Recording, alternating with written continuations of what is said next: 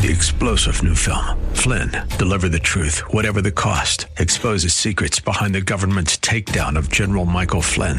Flynn knew what the intel world had been up to. He ordered the first audit of the use of contractors. This set off alarm bells. He told the truth. He was the most dangerous person for Donald Trump to hire. They had to get rid of Flynn. Flynn, deliver the truth, whatever the cost. Available now. Watch it today. Go to salemnow.com. salemnow.com. And I understand that this is a large church, but the most common mistake we make is to think that we can separate our personal life from the rest of this church. That we can go out Monday through Friday and live however we want to live. I can do what I want. It doesn't affect the church. Everything you do affects this church. You got to decide if you want to be a Christian. Are you in or are you out? If you're going to call yourself a Christian, then you live for the Lord with all of your heart. Surrender everything to Him completely and totally.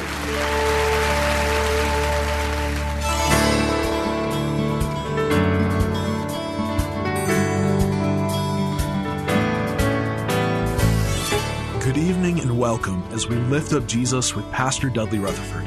I'm Kyle Welch. If you've been searching for a place to be spiritually fed, you've found it. Like you, we believe the Holy Bible contains the spiritual nourishment we need to become faithful servants to God and help grow His kingdom here on earth. This program is part of an outreach ministry from Shepherd Church. Our pastor is Dudley Rutherford, and we join him right now with his message for us tonight. I want you to take your Bibles and turn to 1 Corinthians chapter 5. We are 1/3 of our way through the book of 1 Corinthians. Now, we've all heard of scandals in professional sports. We've heard of scandals in the White House. We've heard of scandals in our government, scandals on Wall Street, scandals in the military. Our text today, in 1 Corinthians chapter 5, we learn of a scandal in the church. This is a very difficult topic. It is in our text. We begin, number one in your notes, with a repulsive situation that is worse than even the pagans. Now, do not forget, if you've not been with us, we've explained the background of the city of Corinth. It was a large city, extremely corrupt and vile in nature. Immorality was rampant. They had a temple in Corinth called the Temple of Aphrodite, where they had over 1,000 prostitutes in the temple. And part of the worship in that culture was for people who lived in that city. If you wanted to worship, you went to the temple to visit one of the male or female prostitutes. Now, in the middle of this perverse culture is a church. Now, the church is supposed to be pure. The church is supposed to be holy. The church is supposed to be different than the world. The church is supposed to be the salt and the light, just like God has called this church, Shepherd of the Hills, to be the salt and the light in the midst of this corrupt culture. Now, the church in Corinth, instead of it being the salt and light, we read of a repulsive situation that was worse than was even going on in that culture. Let's look at the verse, chapter 5, verse 1. It says that it has actually been reported. This is not rumor. This is not gossip.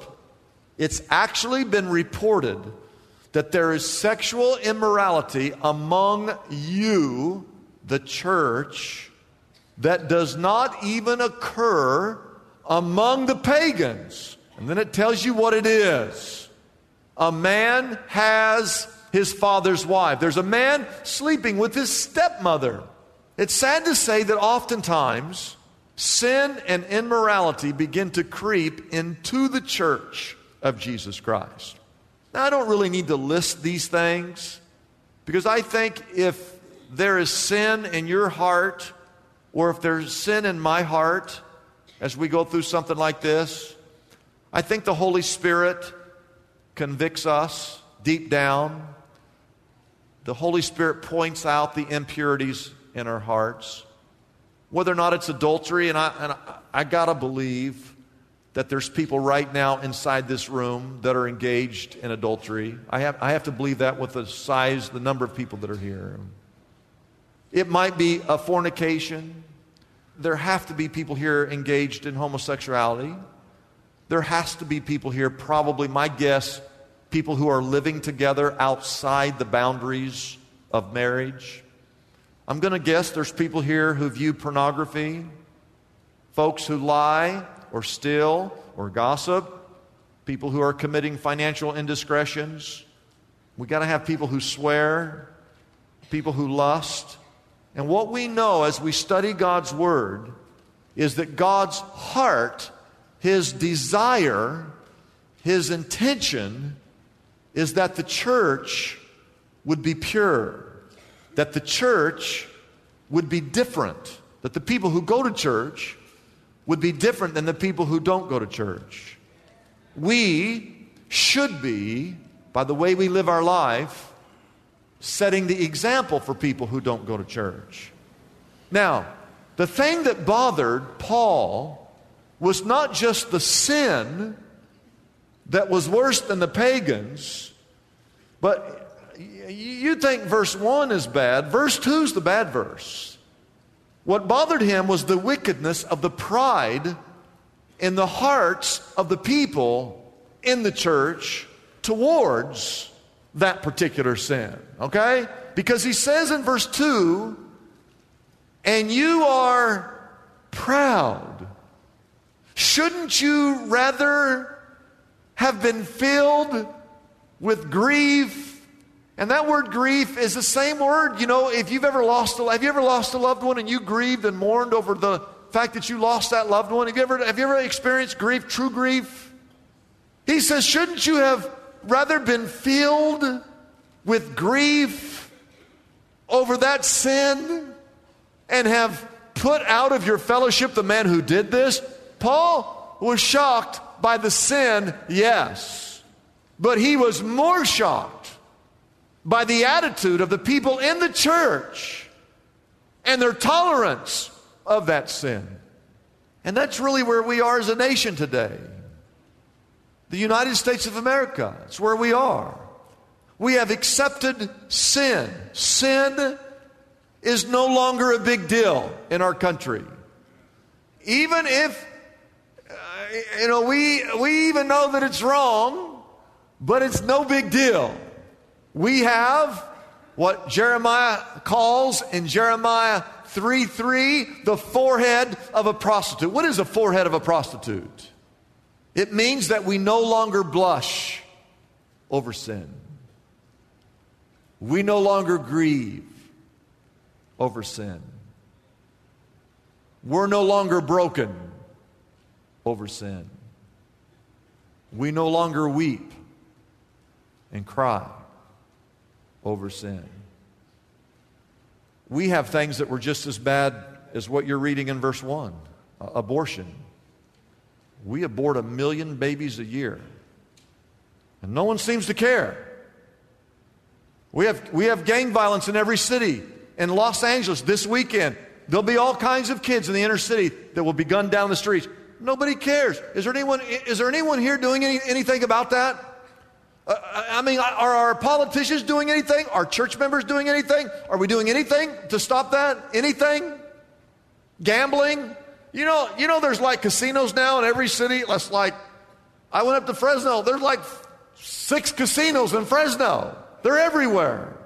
Nobody cares. Pornography. It's on every phone. It's on every computer. It's on every iPad. And now same-sex marriage. It's normal. It's normal now. That's normal. You know what it is now? You know what today the sin is? We have marijuana shops now like on every corner. I can't find a McDonald's when I want a McDonald's, but I can find a marijuana shop on every corner in LA. And soon it will be some other sin. And what do?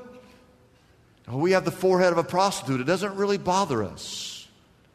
But that's what bothered the Apostle Paul, that the people in that church, inside the church, had become so callous to sin, they were actually proud of the fact that, we welcome anybody in our church. You sleep with your mother-in-law, no problems, you're welcome here. But here's the lesson. When people get so accepting of sin, it's a sign that our hearts have become calloused, that we have drifted away from God, that we have been deceived. We're no longer different than the people in the world. And what we are the impure body of Christ. And you see, when we sin, you say, it's no big deal when I sin. Yes, it is a big deal. Because whenever we sin, whenever I sin, I am making the body of Christ impure. And what are we? We're the bride of Christ, and we're waiting for Jesus Christ to return. Now, if you're engaged to get married, and your future husband is off preparing the house and he's building a house for you, and he's getting everything set up, your room, and he's making sure that everything's perfect for you, and then he's going to come pick you up, and then you're going to get married. What are you supposed to be doing while you're waiting for your fiance? You're supposed to be pure. You're supposed to be waiting so that when he comes back, that you're both pure. And you have this thing called a marriage where you live forever and ever. And that's what we are. We are the church. That's all we are. We're the bride of Christ. And where's Jesus? He's out. What's he doing? He's preparing our place, and he's coming back. And when he comes back for us, he's coming back for his bride. And what kind of bride will he find? He's supposed to find a pure bride. That's why when we go and commit sin, we're making the bride of Christ impure. And listen, Paul was heartbroken. He was heartbroken, not just over the sin. He was heartbroken over the callousness of the people in the church. Well, yeah, it's no big deal. It's just sin. It's no big deal. I don't care what your sin is or any sin in the church. I don't care what the sin is. You and I as Christians should grieve over sin. We should mourn. We should mourn. Should kill you inside when you see someone sinning inside the church. Someone who calls himself a Christian. Not condoning sin, not accepting sin, not being tolerant of sin. Number 2, write this down, are the results of sin. There are some results. And I gave you a little definition. It's not in your outline, but it's in your notes. Sin is just any time someone disobeys God. You see, you don't get to decide what sin is. We can't have a vote in America. We're going to vote on something moral. And if enough immoral people decide that something that used to be moral is now immoral, now the immoral becomes moral, it doesn't work like that. And that's what we've done in our government. We've taken God out of every equation, and now the government comes back. Now think about this. They have removed God from the equation, and now they rule over us by passing thousands of laws. What are they doing? The government is trying to legislate morality on you, okay? Not God, them. Do you understand that? And the point I'm making is, the government, they don't get to decide what sin is. You don't get to decide what sin is. I don't get to decide what's right and wrong. God is the one who decides what's right and wrong. And sin, stay with me. Hey, I fully expect next week in the church attendance to go way down. I want you to know that, all right? I knew when I was going through this, there's not going to be many people here next weekend, all right? We're just going to have to start over with whoever's here, okay? I'm aware of this. I'm aware of this. But sin is any time you or I disobey God, okay? Now, sin always has consequences. Anytime you break God's law, there are consequences. Here's what the Bible says in Galatians 6, verse 7. In the first part of verse 8 it says, do not be deceived. God cannot be mocked. A man reaps what he sows, and the one who sows to please his sinful nature, from that nature will reap. There's a word in the Bible, will reap what? Destruction. We learn from Matthew chapter 7 verse 13 of the two roads. The one road is real narrow, only a few people are on it, and that road leads to everlasting life. But in Matthew 7:13 it says there's a broad road and many people are on that road, and the Bible tells us where that road leads. It leads to destruction. Anytime we break one of God's laws, damage, number one, write this down, to self occurs. All kinds of harmful things happen to you. There's emotional scarring. Physically, your body gets out of balance. It robs you of your joy. Sin causes guilt and sleepless nights. You lose your usefulness. I really believe that God wants to use you as a vessel, but as a pure vessel. When you get all that junk and sin in you, it's like a drain. The water won't go through the drain. It's got to be pure for God really to work through you. Eternally, sin separates us from God. But there's two things. Write this down in your notes. Sin blinds you, and then it binds you. There's three little words. I'm not going to read it right now, but the three little words in verse 6, it says, don't you know. Anytime the Bible says, don't you know, you don't know. You should know, but you don't know. You know why you don't know? Because you've been blinded. He wouldn't have to say, don't you know, unless you knew. But he says, don't you know, because sin blinds. You know, I have two eyeballs. One, two. These eyeballs allow me to see things physically. But in my heart also has eyeballs. And those eyeballs allow me to see things and understand things spiritually. And whenever I commit sin, those eyes become dull, calloused, and blind, where I can no longer see and understand things. That's why someone who's in the world and you try to explain something spiritual, they can't understand it. Why? Because they got so much sin. Sin blinds us from the truth.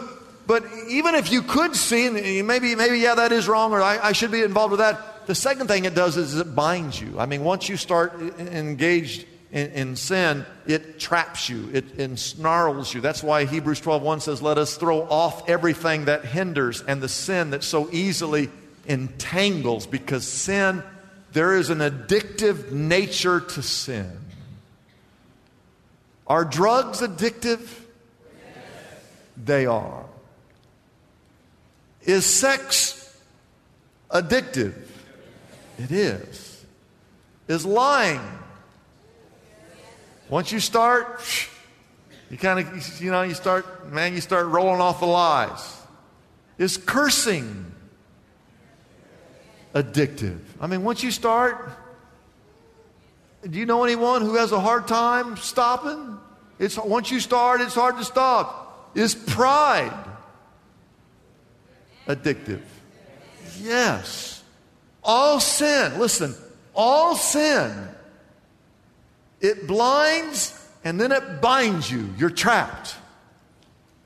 I wonder how many people in this church watch or view pornography and they'd like to quit. Deep down, they wish they could break loose of that. But they can't. It's because sin, once you start, you're trapped. How many people in this church are addicted to drugs or to alcohol? You'd like to stop. You wish you could stop. How many chronic liars? You lie. You'd like to not lie, but you've told so many lies. You yourself can't tell the difference between truth and a lie. You've lied so long. How many people in this church have anger issues? How many people in this church, sitting here listening, there is someone you can't forgive? Somebody did something against you, man, you just are You're sitting there right now and you are trapped by your own inability to forgive someone. Now, here's a greater issue in this text. Whenever you sin, you're not just damaging yourself. I want you to write this down. You are damaging the church as a whole. What you do affects the entire church as a whole. Now, hear me out on this. Look at verse 6. Don't you know that a little yeast works through the whole batch of dough? Verse 7.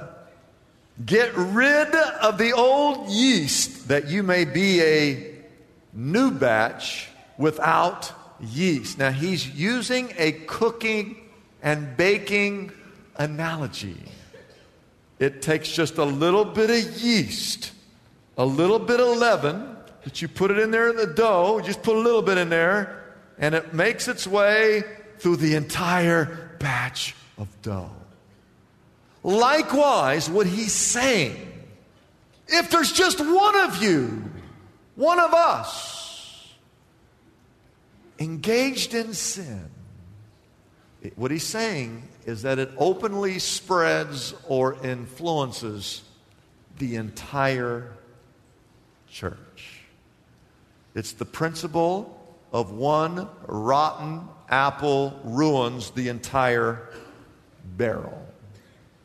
And I understand that this is a large church, but the most common mistake we make is to think that we can separate our personal life from the rest of this church. That we can go out Monday through Friday and live however we want to live. I can do what I want. It doesn't affect the church. It doesn't affect my life group. It doesn't affect my youth group. It doesn't really affect the kids in the nursery. It doesn't really affect the worship service over there at Shepherd. You are so mistaken. You are so deceived. Everything you do affects this church. You got to decide if you want to be a Christian. Are you in or are you out?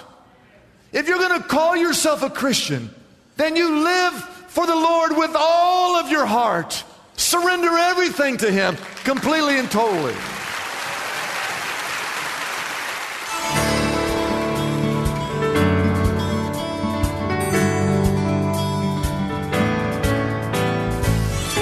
If you were blessed by Pastor Dudley's message and would like to pray with someone, our phone lines are available now and ready for your call.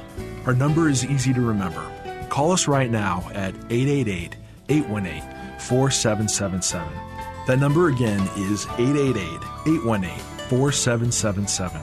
Our Lift Up Jesus phone counselors are ready for any prayer needs you may have at this time. If you would like more information about Pastor Dudley Rutherford, Shepherd Church, or this ministry, be sure to visit our website, liftupjesus.com. The secret to overcoming any obstacle you are facing today is revealed through one of the most extraordinary victories ever recorded in the Bible, the Battle of Jericho. Joshua and the Israelites followed God's unusual plan to walk around the heavily fortified walls of Jericho for 7 days. The Lord promised that at the end of those 7 days, He would cause the walls of that famed city to fall, allowing His people to take possession of the Promised Land.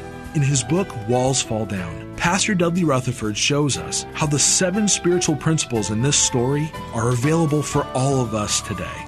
You will learn how the foundation behind Joshua's victory is the key to overcoming your own hurdles and unsolvable issues. When you choose to do things God's way, walls crumble, victory replaces defeat, and a blessed future unfolds. Pastor Dudley's book, Walls Fall Down, is available for a gift of any size to the Lift Up Jesus ministry. This invaluable resource can be yours right now by calling our toll-free number, 888-818-4777. That number again is 888-818-4777. Discover how your personal Jericho battle is no match for the power of an awesome God.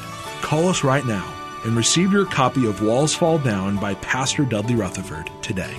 I'm Kyle Welch, inviting you to join us again tomorrow night at this same time here on KKLA as we lift up Jesus with Pastor Dudley.